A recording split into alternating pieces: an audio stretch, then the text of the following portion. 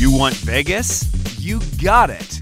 America's Card Room has your $12,500 WSOP main event package waiting for you right now. And winning one is so easy.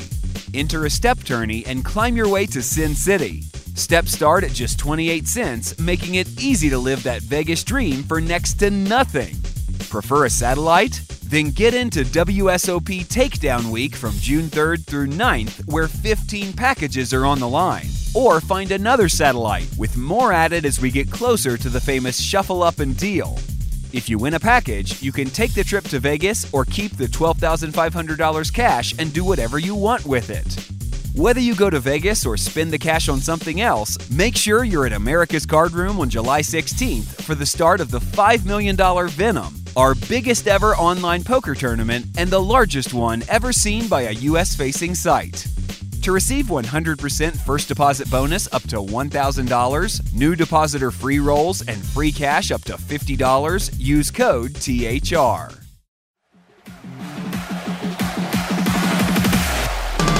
Here's when you hold 'em. River card queen of clubs. Are you kidding? A royal flush for Chris Moneymaker. If you're going to win, that's how you win. And here's when you fold 'em. I commend Dan Shack for having stones so big they are now considered the islands of the Bahamas, but this bluff is risking crazy amounts of real money. Yeah, we'll work on that timing. I just lost like 2 million chips.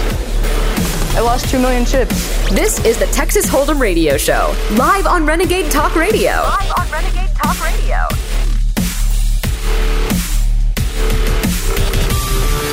Good evening, everybody, and welcome to the Texas Hold'em Radio Show with your host, Wade Andrews, that's me, and Hal Koblenz, that's him. Hey, that's Hal. me. How are you doing, sir? How are you doing, Wade? I'm doing pretty good. It is a night of poker. We're having a great time over at Texas Hold'em Radio, playing poker at America's Card Room. Come on over and join us sometime. Join us in chat. Join us in the games. Win money without having to put any money in.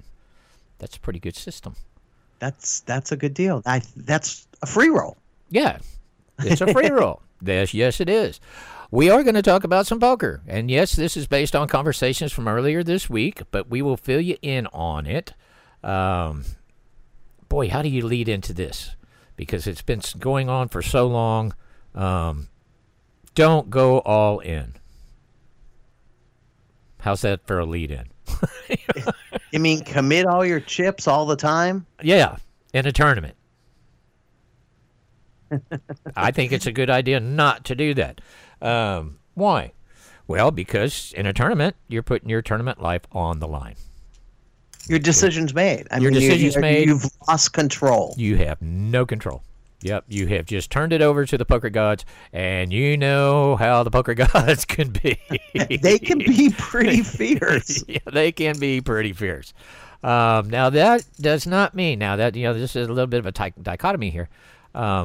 Not going all in all the time does not mean not playing aggressive. You can play perfectly aggressive without going all in. Actually, you can play more aggressive without going all in.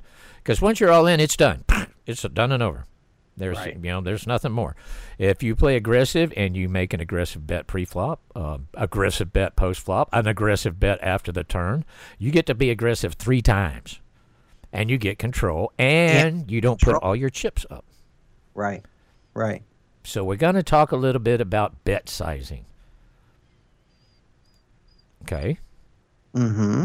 We'll talk. Well, no, I mean, so many times, I think what has caused some of the challenges in bet sizing is TV. Wait, I think TV has played a big part of that. Oh, yeah. Because when you watch whatever show you're watching, poker show that you're watching, you're only seeing the premier hands, the TV hands that they want to put on TV.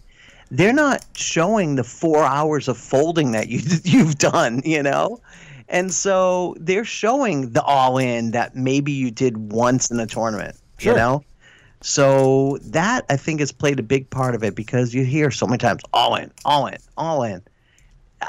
I play a lot of poker. You play a lot of poker. And very rarely am I committing all my chips in a night. Very rarely. The only time I'm going to commit all my chips is when I know I got the hand. Mm-hmm. That's pretty much it. Unless I'm, when I'm playing serious. Now we got to break this down too, because we're seeing some comments about, all in, fold. low-level micro stakes games online, you're going to see it all the time, all in fold. Because as soon as they bust out this, they go jump into somebody else. I mean, literally we're talking within real, seconds. We're talking serious poker. And you can play serious poker at micro stakes. You just got to be prepared for the yin-yangs that aren't. Mm-hmm. So if you are playing online and you're playing micro stakes, you can play good poker, and it's a good thing to do because it prepares you for when you move up levels or for when you go play live. And I think one of the biggest mistakes that I would say I see people make is the continuation bet. The bet sizing on a continuation bet. Yeah, exactly. They don't know what size to make it. Yeah. Right, what size to make it. And I think that's where you get a lot of mistakes. And I'm speaking more from a cash game standpoint, and I know you speak from a tournament standpoint. But that's where I catch so many people because there's, we always say the story doesn't match. So the story is part of bet sizing. Yeah, well, that's part of the story. That's how you tell the story. Mm-hmm. Because there's no other way to tell the story. So you've got to do it through your bets. And bet sizing, you can, and that's also how you can set up math players, how you can trap people, how you can force people to make what we were talking about earlier. You can force people to make a bad decision. Right. And that's what you always want to do. It's you want to put the pressure on someone else. It's a very uncomfortable feeling having the pressure on you all the time, having to make a decision. And you want this is a game of decisions. It really is. It's a game of decisions, and you want to make sure you make the fewest bad ones. So put yourself in a position where you don't have to make the really nasty, tough decisions. Right. And one way to do that, and one of the good ways to do that, is bet sizing. If you want to force somebody either all in, here's a simple little thing. If you want to force somebody all in or to fold, bet just over half their chip stack. Now, we're not talking about chips in a pot. We are talking about the individual player's chip stack. Bet just over half of their chip stack. That puts them into a really bad decision. Tough decision. Very tough decision to make. It's for over half my chips. Over half my chips. If I call this, if I get in this, I'm either going to have to go all in, or I'm going to give up half my chips or fold. And most of them will not even think the go all in process. They will go into the should I make that bet size, call that bet, or should I fold? And no, Echo. We are talking tournament. You are never ever. And I don't care how much you argue with me about this. In tournament poker, you are never committed. Ever. There's no such thing as pot odds. There is no such thing in pot odds. This is an argument I always get in. In tournament poker. Now, cash poker, totally different story. Yes. Totally different story when you're playing cash. But if you're playing tournament poker, you are never pot committed. Because your chips have value. You got to remember that. And I get in this argument quite often with people when I say the statement, there's no pot odds in the tournament. There's pot odds, of course, in cash. Sure. But you got to remember every chip has value. There's too many times people have come back from one chip. Chip in a chair. To win a tournament. And Jack Strauss was the one they started it after. Linda Johnson's done it a couple of times. I've done it a couple of times online. I bet half the people in our chat room have done it before. Sure. So there's really no such thing as being pot committed in a tournament. Cash, totally different thing. Oh, yeah, totally different. But right now we're talking tournament play. And if you make that move on me, it doesn't matter how many chips I have, where you've now bet a little bit more than half my stack, I'm looking at my stack and I'm saying, the decision's on me right now. Mm-hmm. Most of the time, I can't call. So it's either fold or shove. For me, you are putting the pressure on me. You're making it very difficult for me because I am now at a point where I have to risk at least half my stack. I got to do it. I got to make a nasty decision. It's not a decision I want to make. Decision. I have to make a real nasty decision. Absolutely. And you've put pressure on me that could cost me my tournament. Yep, and it's it could cost you. And we are, we really have to verify, confirm this or solidify it. We are talking tournament poker. Talking tournament play, yeah. Yeah, because when you're in cash, oh yes, there is pot committed. I mean, oh yes. Different story. Different story. Totally, literally, totally different story. and yeah, literally, like you just said, because you're telling a different story in a cash game than you are in a tournament, for the most part. So, yeah, I mean, Echo is saying, but aren't you committed to call if they shove? Yeah, that's what I was. That's why I just made that comment. That's why I was talking with Echo. Your chat must be lagging a little bit. Oh yeah, it just came up. I'm sorry. Yeah, no, that's what we were just been talking about for the past 2 minutes because Echo brought it up. Echo brings up some good stuff. Hold on. I'm in a big hand right now here with Webb. That's fine. Oh, he has a set of 5. I'm killed. Nice. You in trouble? Nice. Yeah, I'm in trouble. Yeah. He put the decision on me, and I went over the top. But I went over the top, so I couldn't call. I had top pair, top kicker, so I went over the top of him. So the decision was on him. Easy decision when he had a set on a rainbow flop. Yeah, it's just when you talk about it, you want to put the decision on them. If you shove all in, the decision is it's over. You don't get to make any more decision. Their decision is real easy, call or fold. It's none of that. Now, if you make the right size bets, you can put fear into people making the right size bets. You can actually put fear into people making right size bets a lot harder and stronger than you can doing the all in. Sure. A lot of people are just used to all ins. Okay, we got to deal with people here that's going to be all in. Well, we're going to have to do this. I can get the same results without risking my caps. I can get better results. Yeah, for sure. You get to hammer at them a couple of 3 times. Yeah. Yes. You can get better results by just like you said, not repeating what you said, but so I guess what we want to teach is what kind of bet sizing do you come up with, Wade? It depends. Well, and this is the number one answer to any poker question. It depends. Yep. I mean, it really a lot of it depends on position, depends on the player, depends on chip stacks. With bet sizing, I tend not to do as much of it. I tend not to do as much of it based on the pot as based on my opponent's chip stacks. Right. Which is a little bit different because we've talked a lot about, you got to check your pot odds, compared to your hand odds. You got to do that sort of stuff. But in these instances, I tend to base it upon my opponent's chip stack. And see, it's funny because you're exactly right. You're talking tournament play because my mind being a cash player, when I play cash games, I'm basing it on the pot, Yeah. Whereas in tournament, you're correct. You base it on the stack that the person you're up against. Well, that's after Yep, you did hear German Shepherd. That's for sure. It depends on the players. Depends on chip stacks. Depends on what my hand is. I'm still going to work the pot kind of stuff. If the pot's not worth it, it's not worth it to mess with somebody else. If the pot's a decent one, that's when I start looking at their stack.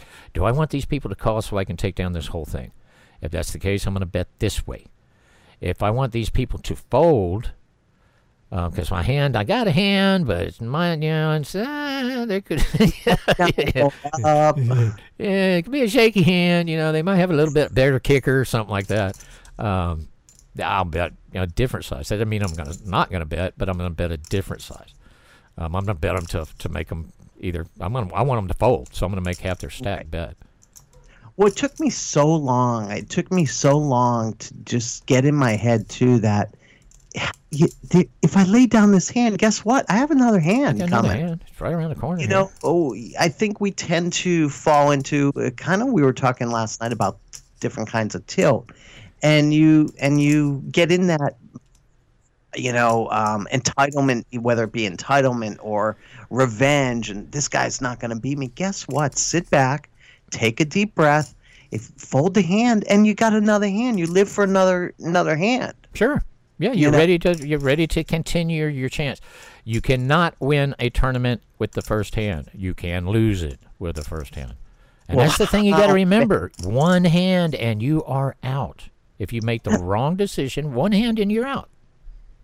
how many tournaments, Wade, have you played in where the chip leader is not the chip leader at first break could have a massive chip lead, and in 9 out of 10 times is not It's not the final table. I mean, we see that just about every night we play over here. The early chip leaders, we don't see them at the final table because they don't know how to change up their game.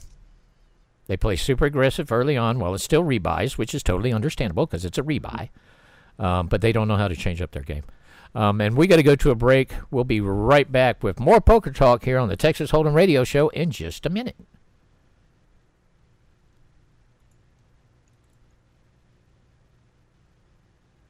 You want Vegas? You got it. America's Card Room has your $12,500 WSOP main event package waiting for you right now. And winning one is so easy. Enter a step tourney and climb your way to Sin City. Steps start at just 28 cents, making it easy to live that Vegas dream for next to nothing. Prefer a satellite? Then get into WSOP Takedown Week from June 3rd through 9th, where 15 packages are on the line. Or find another satellite, with more added as we get closer to the famous Shuffle Up and Deal. If you win a package, you can take the trip to Vegas or keep the $12,500 cash and do whatever you want with it. Whether you go to Vegas or spend the cash on something else, make sure you're at America's Card Room on July 16th for the start of the $5 million Venom, our biggest ever online poker tournament and the largest one ever seen by a U.S.-facing site. To receive 100% first deposit bonus up to $1,000, new depositor free rolls, and free cash up to $50, use code THR.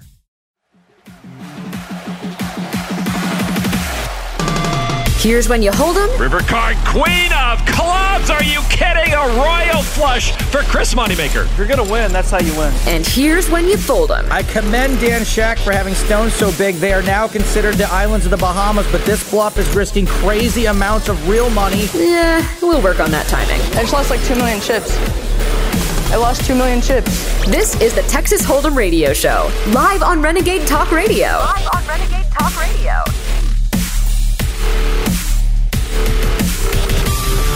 We're back. The Texas Hold'em Radio Show with your hosts, Wade and Hal. The second segment of the show, and we've gotten in some interesting talk about poker, and we're getting some great responses out of chat. Love the feedback going on in Getting the some chat room. good feedback out of here, so we do appreciate that. Chat room's located at TexasHold'emRadio.com. You have to register on the site. Once you're registered on the site, you can too join us in chat, and you'll hear us talking to people, and that's who we're talking to, people that are hanging out in the chat room. We're getting a lot of this stuff. Literally a lot of really good stuff. I'm trying to get caught up. Yeah, there's been some great comments. Someone was talking about, kind of the middle zone. Yes, so that's something you and I have talked about a lot. Yeah, well, that book I highly, highly, highly recommend. It's 6 chapters long, folks. When I bought it was $3 at Amazon. I bought it Kindle edition, and it was $3, and it was 6 That's 6 chapters, and it's still one of the best poker books I've ever read. It's game changing. It's game changing.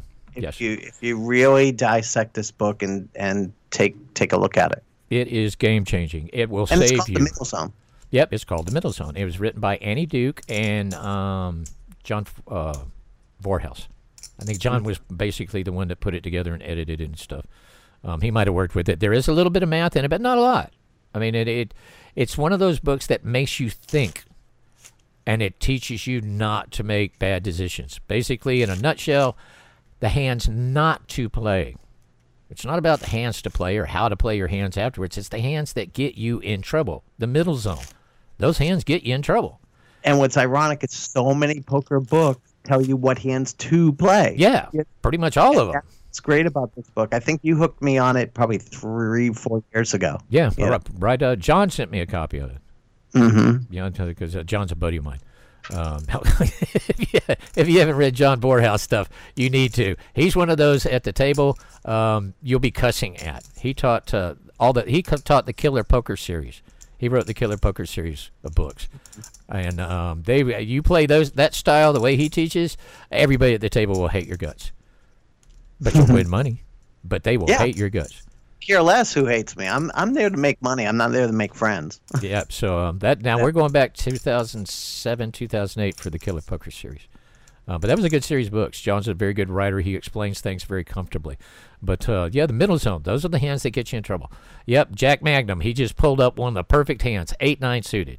That is a middle zone hand. It looks good. You love it. The flop comes out. Let's say you catch 1 spade and an 8. And somebody bets in front of you. You have just gotten put into a really bad decision. Yeah, you're risking chips. Yeah, for very marginal opportunity of return. Of course, it depends on the size of the bet. If somebody limps, sure, I'll limp with it. But then you put yourself into it again where you're going to make another bad decision at the turn. Guess what comes out? If on the turn, you don't hit nothing. Dunking chips off, you know? Yeah. And you do that a few hands in the tournament, and you realize, holy crap, I don't have a lot of chips left. Yeah, my money's gone. I'm done. Yeah, where did all this? This was the same thing out of one of my other favorite books, and we've talked about this one. And actually, it was the first poker book second poker book I read start to finish. The first poker book I read start to finish was Phil Gordon's Little Green Book, which I still think is a great book for beginners. I've never read that one, actually. It's a great book for beginners. It's where I learned the 2 and 4 rule. That sort of stuff was in the Little Green Book. It's a really good book for beginners. But then I read David Apostolico's Tournament Poker and the Art of War. Oh, my. That's another one I highly, highly recommend. And it doesn't show a single hand in the entire book. But it takes Sun Tzu's Art of War and puts it on the poker table. And he did an amazing job doing it. It's just a really good book. But it teaches you about the small blind. Think about it, folks. When you're playing in a tournament, you're just sitting around, playing, even in live, but primarily online because you get so many more hands where this has an effect. How often when you're in the small blind do you just complete it for the hell of it? Right. You just small blind, complete small blind. In cash game, yes. Now we're talking tournament. In poker, tournament, no, I fold many times. Yes, because every chip to me has value. Exactly, and the way it's put in his book is that you treat your chips as soldiers, and you don't want to put your soldiers out there one at a time to get knocked off by the enemy. Save them up and use them all together when they have value. That's a great way to put it. I've never heard that analogy with soldiers, but I like that. I might steal that one. I like that. Yeah, well, you'll be stealing it from him because that's where I stole it about. Oh, okay. I never heard that laid out that way, but it makes so much sense. But no, in a tournament, you'll see me fold the small blind many, many, many times. It's David Apostolico. Hang on a second. Communist Wade. David Apostolico, Apastolico. And the book is called Tournament Poker and the Art of War. Blue Genie's saying, what about when you have 5 people in and you complete the blind with any 2? I still don't like doing it. I mean, there's 5 people in a hand. I understand that mentality because that's one of the things that go around. If there's 4 or 5 people that have limped into a hand before you, you call with anything. But that's gambling. What are the blinds, Wade? You have to ask yourself, what are the blinds? If it's a beginning of a tournament, it's $25.50. I guess $25.50, whatever. I guess you could do that. But what about later? Let's say it's the same 5 people in the hand, and you're at level 20, and the blinds are 5,000 and 10,000. Now what are you going to do? Yeah, well, and then it's just that potential for mistakes post flop are increased. Exactly, Echo. Okay, the same situation. We're gonna run with what Jeannie brought up here. There's 5 people in, and there's 5 people in. So I'm gonna go ahead and complete the blind when they need to. All right, the flop comes out, and you catch part of it. You don't have the nuts. You catch part of it. Now what? Now what are you gonna do? See, it puts you into a situation where you have to make another tough decision, and just like Echo put in here, the potential for mistakes post flop are increased. I think that's me. I can't repeat that on the air. Oh, I see it as well. And this is great because hopefully we're helping you, Jeannie. We're helping you. And another thing that took me a long time to get through my head on that too is you got to get out of the concept of the street that you're on. okay, whether it be the flop or the turn, you got to start getting in the mindset of, okay, if I do this, what happens the next street? Yeah. What's the result on the next street? Forget that. Now it's subconscious. It's like I do it unconscious. I don't care about the street I'm in now. I'm thinking about 2 streets. the next. What am I doing next? Yeah. How much is it going to cost me? Okay. Let's say, okay, we're using that same example. Okay. We caught part of the flop. We had a couple of people that bet. They were small, smaller bets. So all of a sudden, the pot odds are starting to look a little bit good. Okay. Mm-hmm. I'm going to get this kind of value on my money based on this hand. But what kind of hand am I going to get? Is my hand going to increase this next street? I mean, is the next card going to improve my hand, or am I just kind of hoping that it doesn't improve somebody else's? What I'm saying about all of a sudden, look at these decisions that you're having to make. These are crappy decisions. They really are. These are crappy decisions. You have to make, whichever way you go, you're having to make a tough decision. The more tough decisions you make, the more bad decisions you're going to make. No, hands down. No, I now always think of, what's happening next. Yeah, you got to, especially in a situation like that. And there now, okay, you went ahead and completed that blind because there's the 5 cards, 5 people in. So you went ahead and completed so you can get in there. Okay, you've called 1 flop bet. The turn comes up and somebody puts in a really heavy bet. You can't call it. Now I'm screwed. Now all you can do is fold. And you know it. You see it. You're looking at the cards. You're looking at the board. You're going, well, I didn't hit any of that stuff. This really isn't strong enough. I can't call that. I can't call that raise. You have 2 options at that point. You can re-raise on a bluff, or you can fold. Now that's a really funky decision. I mean, you're getting ready to make a very difficult decision there too. If you fold, which is what most people will do, primarily you're going to fold. You're only supposed to bluff every once in a while, so primarily you're going to fold. Look at the chips that you lost. Right. Yeah. How many blinds? Actually, how many blinds? Chips. How many blinds did you just lose? Yeah. Think of it that way. Yeah, how many blinds did you just lose? How many soldiers just disappeared that you could have used in another battle later? Yep. So I was actually talking to someone today about the bet sizing and this kind of stuff, where he said that once he gets under 20 bigs, he shoves. Why? You can survive. Don't get in that mindset of once you're under 20 bigs, you got to shove. Well, now, so that's a lot of that's been taught. That little green book I was just talking about by Phil Gordon. He was where you get to 10 blinds. After that, you shove on any suited connectors. That's a little different, pair, not 20. 2 face cards. I still don't do that at 10. I mean, there's just been too many times I've been able to come back and cash and do well in a tournament being real short stacked. Under 20, that's gambling. That's just pure hardcore gambling. I mean, if you want to gamble, that's fine. But you got to take into account if you're going to start gambling, the variance is going to be extreme. Yep. You're going to have huge swings. Yep, there can be swings all over. I mean, there are going to be swings all over the place. I'm in a hand with sea eyes. Now, something you also have to remember, folks, is now many tournaments, especially the ones I've been playing in, the big blind pays ante as well as the big blind. So that's also a different strategy you got to think about. Yep. So many times, especially when you're getting deep in a tournament, let's say the blinds are 5,000, 10,000, and say a 2,000 ante, I'm paying 10,000 plus the 2,000. I'm paying 12,000 every time I'm in the big blind. It's a lot of chips. And now with these new techniques that they're coming up where the big blind plays all the antes, that changes everything. Mm-hmm. I mean, there's going to be some WSOP events this year that are using that new structure. There are, yeah. I've played it. I like it. There are advantages to it, and there are definitely disadvantages to it. I actually like it because, for me, it goes into my style of play. Yeah. So it actually works for me. I like it a lot. Wait until you get moved to a final table and you go from big blind, after doing all of that, to a final table. They do a table redraw and put you right back in the I get blinds. it. No, trust me, I know. Oh, God. It's happened. Yeah, I lost a third of my chip stacks.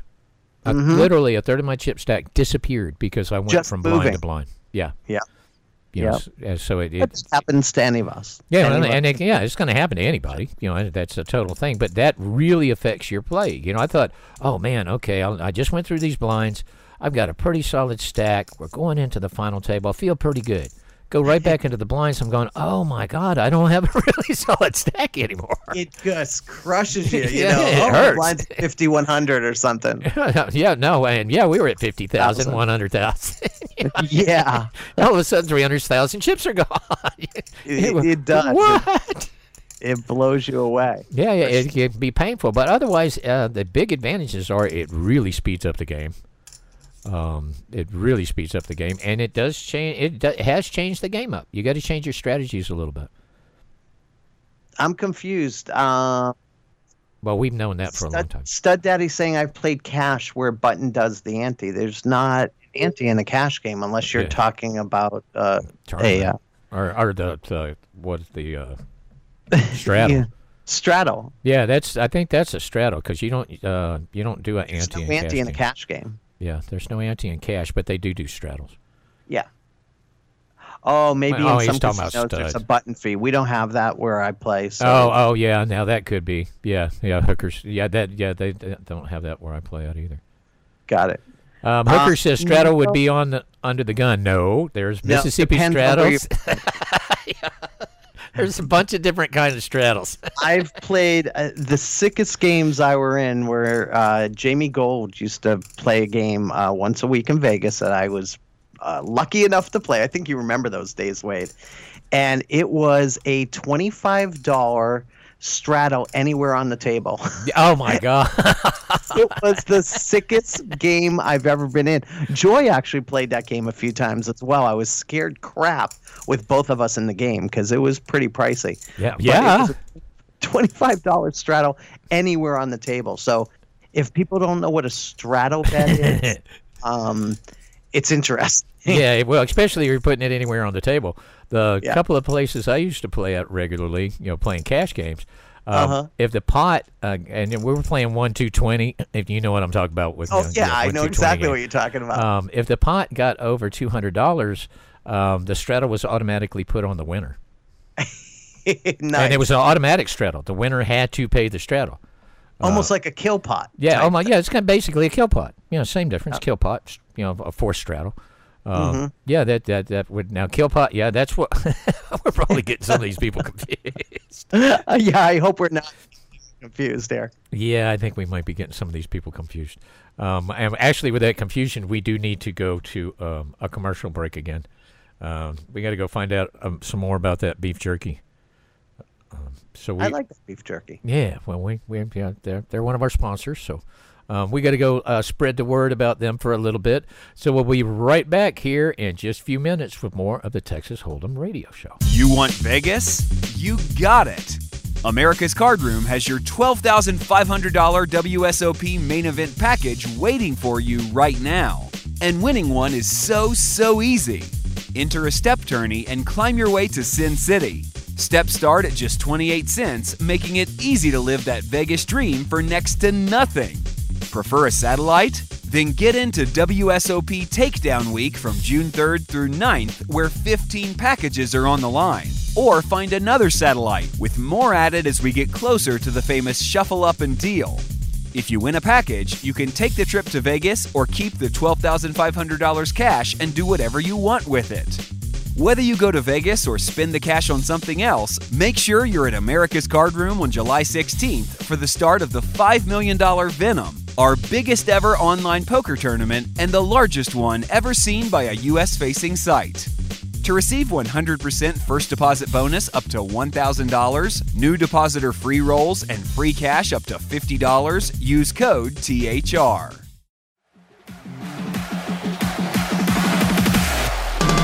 Here's when you hold 'em, River card queen of clubs. Are you kidding? A royal flush for Chris Moneymaker. If you're going to win, that's how you win. and here's when you fold 'em. I commend Dan Shack for having stones so big they are now considered the islands of the Bahamas, but this bluff is risking crazy amounts of real money. Yeah, we'll work on that timing. I just lost like 2 million chips.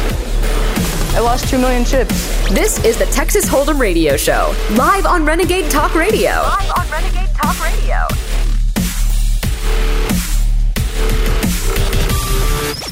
And welcome back to the Texas Hold'em Radio Show with your hosts Wade Andrews and Hal Koblenz. We were talking with some terms that might have gotten a few folks confused in that last segment. Straddles and kill pots. Basically the same thing, except a straddle is normally, God, you can do it under the gun. The two I'm most familiar with are under the gun straddle, and then what they call a Mississippi straddle, which would be on the button. Yeah. Now, a kill pot is when a pot gets big enough. This is all cash game play, folks. When a pot gets big enough, the house will call it a kill pot. And whoever wins that hand has to put basically money out on the board. And it can vary. I mean, your antes are your blinds are $1 and $2, but a kill pot can be anywhere from 5 to 25, or maybe even higher. It just depends on the stakes. Depends on, yeah. But that's basically the same, and it's treated the same way as a straddle. Action goes around, and the big blind still has last action. It's weird, but that's the way it works. A straddle is, it generates action. It's just to generate action in the game. Depending on the kind of game you're playing, when I play my normal everyday cash games, I don't do a straddle. Yeah. I don't participate in a straddle because most of the time you're honestly throwing money away. Yeah, well, it's gambling. It's just flat out gambling. Because most of the time when you're playing in these games, if it's not a kill pot kind of setup, when you're playing in these games, the player gets to decide if they want to do a straddle. So you get the same people straddling every opportunity they get, and you'll also notice that they're the biggest gamblers on the table. Right, and what will happen too, especially for the newer folks, if you're just coming into a cash game, you're fairly new and stuff, oftentimes the table will say, hey, we're all straddling, are you going to straddle? Listen, it's your money. It's your money. Don't ever get intimidated into thinking that you have to participate just because everyone else is. You're entitled to say no, and the table just has to deal with it. So don't ever feel pressured, because I've seen it happen many times. Oh, yeah, I've seen it. Where a bunch of jerks pressure people. You've gone to the casino to play poker to win money. Now, that's your focus. Say no to the table. If you don't want to do a straddle, say no. If they come up with anything you don't want to do, say no. If you're just going out for entertainment, well, that's, it's up to you at that point. Well, think about it. I play to make money. Yeah. I play to live. So if I'm playing, think about it. If I'm playing a whole night session and I'm being forced to straddle, let's just say it's $5. I get four rounds in an hour. I'm spending $20 on a straddle without, let's say I'm not playing any other hands, not counting my blinds. So I'm $40, $50 an hour in with, just my nut to crack would be $40 an hour. Yeah, Hooker brought up a really interesting question from a poker player. So you could have to straddle from the big blind. In a kill pot, yes. You could be forced to a kill pot in a big blind. If you won the hand and you roll into the big blind, yep. All of a sudden that big blind got real big. No, I just don't like seeing people be forced, and I've seen it. No. I've seen it, and a woman sits at the table, and I hate that when they treat women differently. I'm very opposed to that, and they don't really know what's going on. Oh, you have to straddle. Oh, I do. Okay, and you're dishing money out. Yeah, you're dishing money out. Based on nothing. Right. It's based on nothing. You're just kind of kicking some extra bucks out there. Doesn't mean your cards are any better, any worse. So position's not any. It doesn't make much difference. So you'll see that in cash games. Of course, you never see that in a tournament. No. Now that would be funny. That would be funny. A straddle tournament. Put a straddle in a tournament. That would be a little scary. Yeah, especially when you get down close to end the money. I'd be straddling the hell out of people. Well, if you think about it, the new structure of big blind paying the ante is it almost feels like a straddle. Yeah, because it's forcing a lot more chips out of you in there. To act, you're the last one to act, so you do it plays almost like a straddle. Yeah. Now I'm thinking about it. That could be really fun. I wonder if we could get somebody to set that up for us, where we could do a tournament where you could do a straddle. I'm sure you can talk to your friends at Binion's to let us do that. Yeah, because that would really be fun, and especially if we could do it at a Mississippi straddle. Man, yeah, that would be fun. We're at the same table now. We are? Okay. Just realized. Oh, yeah, and I'm on your button. Yeah. That's just the way it should be. Yeah, so Jack Mangum was saying, explain, Wade. Explain why. Oh, if we do a straddle in a tournament. Yeah, it would be interesting. Yeah, exactly, Blue Genie. Straddle, all in, nuts, running deep. All poker terms are made by men. Yes, they are. Yeah, but the women like the other ones. The shove, the push. Those are terms that I think the women like. So. Smokey's like, Hal sounds happy because we're talking about poker. Yeah, because we are talking about poker. Yeah. Oh man. But yeah, there's just when in tournaments the big change, and I haven't, I really haven't seen any books come out about it yet. Is with the change in the big blind paying the antes. Because that really does make a change. Come out with anything about that yet? Yeah, I haven't seen anything yet. Yeah, no. That really does change things. It changes a lot. It sure does. I mean, from my experience, I feel you have to play it like you're a button. You have to really play it like a button, because you're the last to act, but you actually have more invested out there. So you kind of have to play it. I don't know. You play it a little differently. Yeah, you have to. I mean, because look at you're getting ready to dump a lot of chips. More aggressively. I've had the tournaments I've been in. I've had success. I've been playing around with it, and I play it pretty aggressive. Yeah. That's how I've been doing it. If there's no raises, and it's a limp to me, and it's the big blind ante, and I'm not talking in the early stages of a tournament. I'm talking late in the tournament, where there's a lot of chips out there. I'm playing a little different. Yeah, that's all I'll say. I'm playing a little different. Well, in cash, so much of it is pot odds. Yeah, cash is a different story. Yeah, so much of it is pot odds. So all of a sudden, we got these straddles going in here, and we got these, there's the kill pots and stuff. The pot odds change. All of a sudden, that pot became a lot more valuable before you even looked at your cards. Mm-hmm. Yeah, so it's just it kind of yeah. Pot odds 100% in a cash tournament, and I play a lot via pot odds. When I'm playing cash games. Yeah. Oh yeah. Well, that's where you make your money. Right. That and finding the suckers at the table. Or not the suckers, I should say, the less experienced players, or right, or the players that are drunk. And I guess we talked about tournament play and bet sizing, and now we're shifting a little to cash game play. Total different game. I can't play a cash game the way Wade plays a tournament game with regards to bet sizing. No, you're going to lose. You're going to lose money. You're going to lose money. So cash game is totally different, and you got to remember, it's real. It's cash.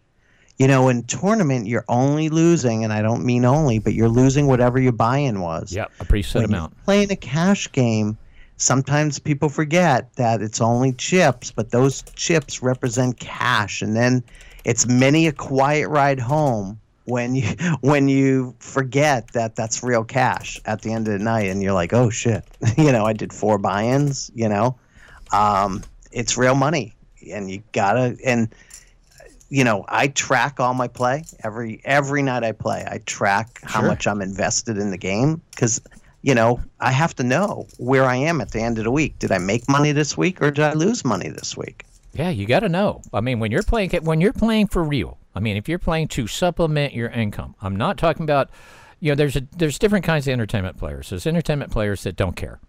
They're just here they come in and hang out at the table. And this is at every level. Of course, there's a lot more of micro stakes, but it goes all the way up to the top. Yeah. They're getting drunk, they're partying, they're having fun, doing all this kind of crazy stuff, just having a great time. There's that kind of entertainment player. There's another entertainment player that the only time they really get to play is maybe once or twice a week. They really enjoy it, but they take the game seriously. But they just, they're not planning to make, they're not determined to make or have to make money off of it. Then you have I consider how to be a semi-pro. A semi-pro supplements their income by playing poker, but they don't play poker full time. It's a supplemental income. These are folks that take things very seriously. A lot of people call them grinders, but they're part-time grinders. Mm-hmm. And I need to supplement. That's why I play. It's it supplements my income. It supplements your income, so you would be considered a semi-pro. And then you have the pros. That's how they make a living. Is playing poker and endorsements. That's how they make their living. So you get, there's different kind of players, different kind of levels, and this makes it even worse again for you folks. You have to play different against every different kind. Oh, that you do. Yeah, you've got your players at the table you got to watch for, your tight players, loose players, uber aggressive players, all that kind of stuff. But then now you also go to, is this an entertainment player? Is this a serious player? The ones that are coming in right before they got tickets with their wife at Phantom, at the Bellagio or something, and they bring their wife to sit behind them. And honey, I'm just gonna play for an hour. We love those. Just gonna play for an hour. So sit back here, and we'll just be here for a little bit. You don't even pay any attention to the guy that's playing cards. Or growl, because I've seen it both ways. I've seen a girl sitting at the table where the boyfriend sat behind him. Oh, yeah, same thing. Yeah, busted. He busted just as anybody else. You don't watch the person playing cards. You watch the one behind him. It's amazing how much information you can get. You can get everything. You can get everything. Especially when the wife or boyfriend behind starts nudging them. Yeah, just poking them with an elbow, or their eyes get real big, or they sit up straight real fast. You just kind of, fold these damn cards. We love those players. We love those. And those players have it's disposable income because they're just there for, as Wade said, for entertainment. And for the hour, whatever's on the table, they're willing to lose. That's their disposable income. So they put $300 down, whatever it is, and honey, we're gonna play for an hour. Yeah, we're gonna play for an hour. I love that. Yeah, I love those players. Yeah, and it's just kind of okay. Well, let's get ready to make some quick money. And you can tell who at the table knows what the hell's going on because you look around and it looks like a bunch of hungry wolves. You see people licking their chops, like hanging out from the sides of their mouth like drool. Yeah, washing their hands and stuff. Yeah. You see all the regulars just look like drool coming out. You get that evil laughter coming out of the guy down at the end. Yeah. And then there's the guy, I sat with this guy just recently, last week. Then there's the guy who methodically lines up every line of his chips while he's sitting there. Just lines them all up, make sure every is nice and perfect, make sure his stack is nice and perfect. What kind of player is that? He's a super tight player. Super tight, anal retentive tight player. But he's also going to have notes on every single player at the table. Absolutely. So he's a methodical player, and he's a player who's going to, if he's in the end, he's got something. He's got a piece. So you just have to know that, that your piece is better or whatever. You got to know how to play him. Mm-hmm. But anytime that uber tight player's in the hand, look out. Look out. Yeah. I'm not saying immediately fold, but really take a look at your hand. Oh, especially if he's raising. Yeah, and he's in position. Yep. There's a guy I play with almost every week. He's at my table, and he methodically lines up the chips, and that's how he plays. I kind of keep myself occupied with my chips. I'm always shuffling. I'm always shuffling. Me too. Yeah, y'all hear that while we're on there. I'm always shuffling chips. But we've talked about it before. When you're shuffling your chips, you're doing everything consistent. Yeah, very. you're probably very methodical in how you're shuffling the chips to never change your pattern per se. How many times do you see the person and we've talked about it, but you see the person shuffling chips and then immediately stop once that flop comes out? Yeah. That's telling you more information. Yeah, more info just got put there. Oh, Blue Genie's talking about, tell me again about Final Table Chip Stack. She's in a tournament. It has 195K, and the average chip stack is 165. You're above average. If you're at the Final Table, you're going to make, as long as you stay above average chip stack, you will make the Final Table. Mm-hmm. That's just simple math. Very Whenever basic. you're in a tournament, always look at the average. They post it all the time. Yeah, as long as you stay above average, you'll make the Final Table. Mm-hmm. Now, Final Table... you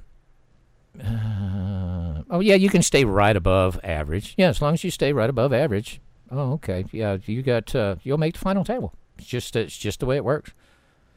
And then the Final Table, I play pretty much, when I get to a Final Table, I play pretty much the same way I play in the latter part of a tournament. Good decision poker kind of stuff. Once it gets down to about six-handed, that's when the pirate poker starts, though. And that's where you can... Your range has to open, not tighten at that point. Oh, I'm gonna make everybody else's range tighten. Because I'm going to start playing very aggressive poker. And it tends to flip people. Because, you've been at the Final Table. Let's say it's a 9-person Final Table. Mm-hmm. You're 9 people. You've been playing a few hands, playing around. They're seeing that you're just playing, good, solid poker. You're not doing anything crazy. You're just playing good, solid poker. So you're just taking it easy. And so they kind of get used to you. Okay, we're at the Final Table. We're all basically in the money or very close to it. See how this guy plays. I see how this guy plays. And then all of a sudden, you don't play that way anymore. Now they're folding because they're going, okay, he's been playing steady. He's got a hand now. What happened? Yeah, what happened? It gets to raise or fold time. At that point, it is raise or fold. That's the only options there are. Raise or fold. Now if I'm in the big blind, now I should, when it's my action, I will raise or fold. If I'm in the big blind, I'll check, because I didn't have to do nothing. I already got money in. If I'm in the big blind and everybody limps, I'll check. But if I'm in the small blind or it's my action, I'm going to raise or fold. Just that simple.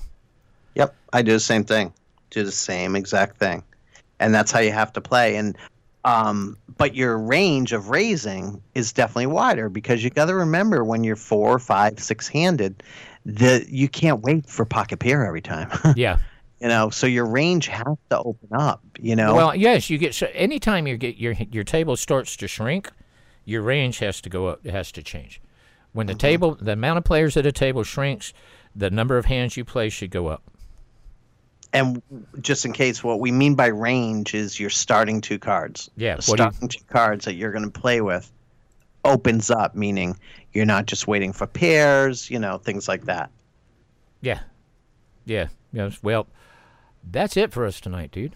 We got some good stuff. We can talk for hours like this stuff. We got some good stuff, but that's it for the Texas Hold'em Radio Show. Be sure to tune in at Renegade Talk Radio. You can also find us on Podomatic. I think, they're putting us everywhere now. The Texas Hold'em Radio Show is going everywhere now, and it's getting ready to expand out even more. So hopefully you'll join us on Friday nights when we do the Texas Hold'em Radio Show. Join us in chat and ask your questions. We have a great time there, and that's it for us this evening. So say good night, Hal. Have a great night, everyone. We appreciate you hanging out with us. Good night, everybody. We'll see you next week on the Texas Hold'em Radio Show. This is the Texas Hold'em Radio Show, live on Renegade Talk Radio.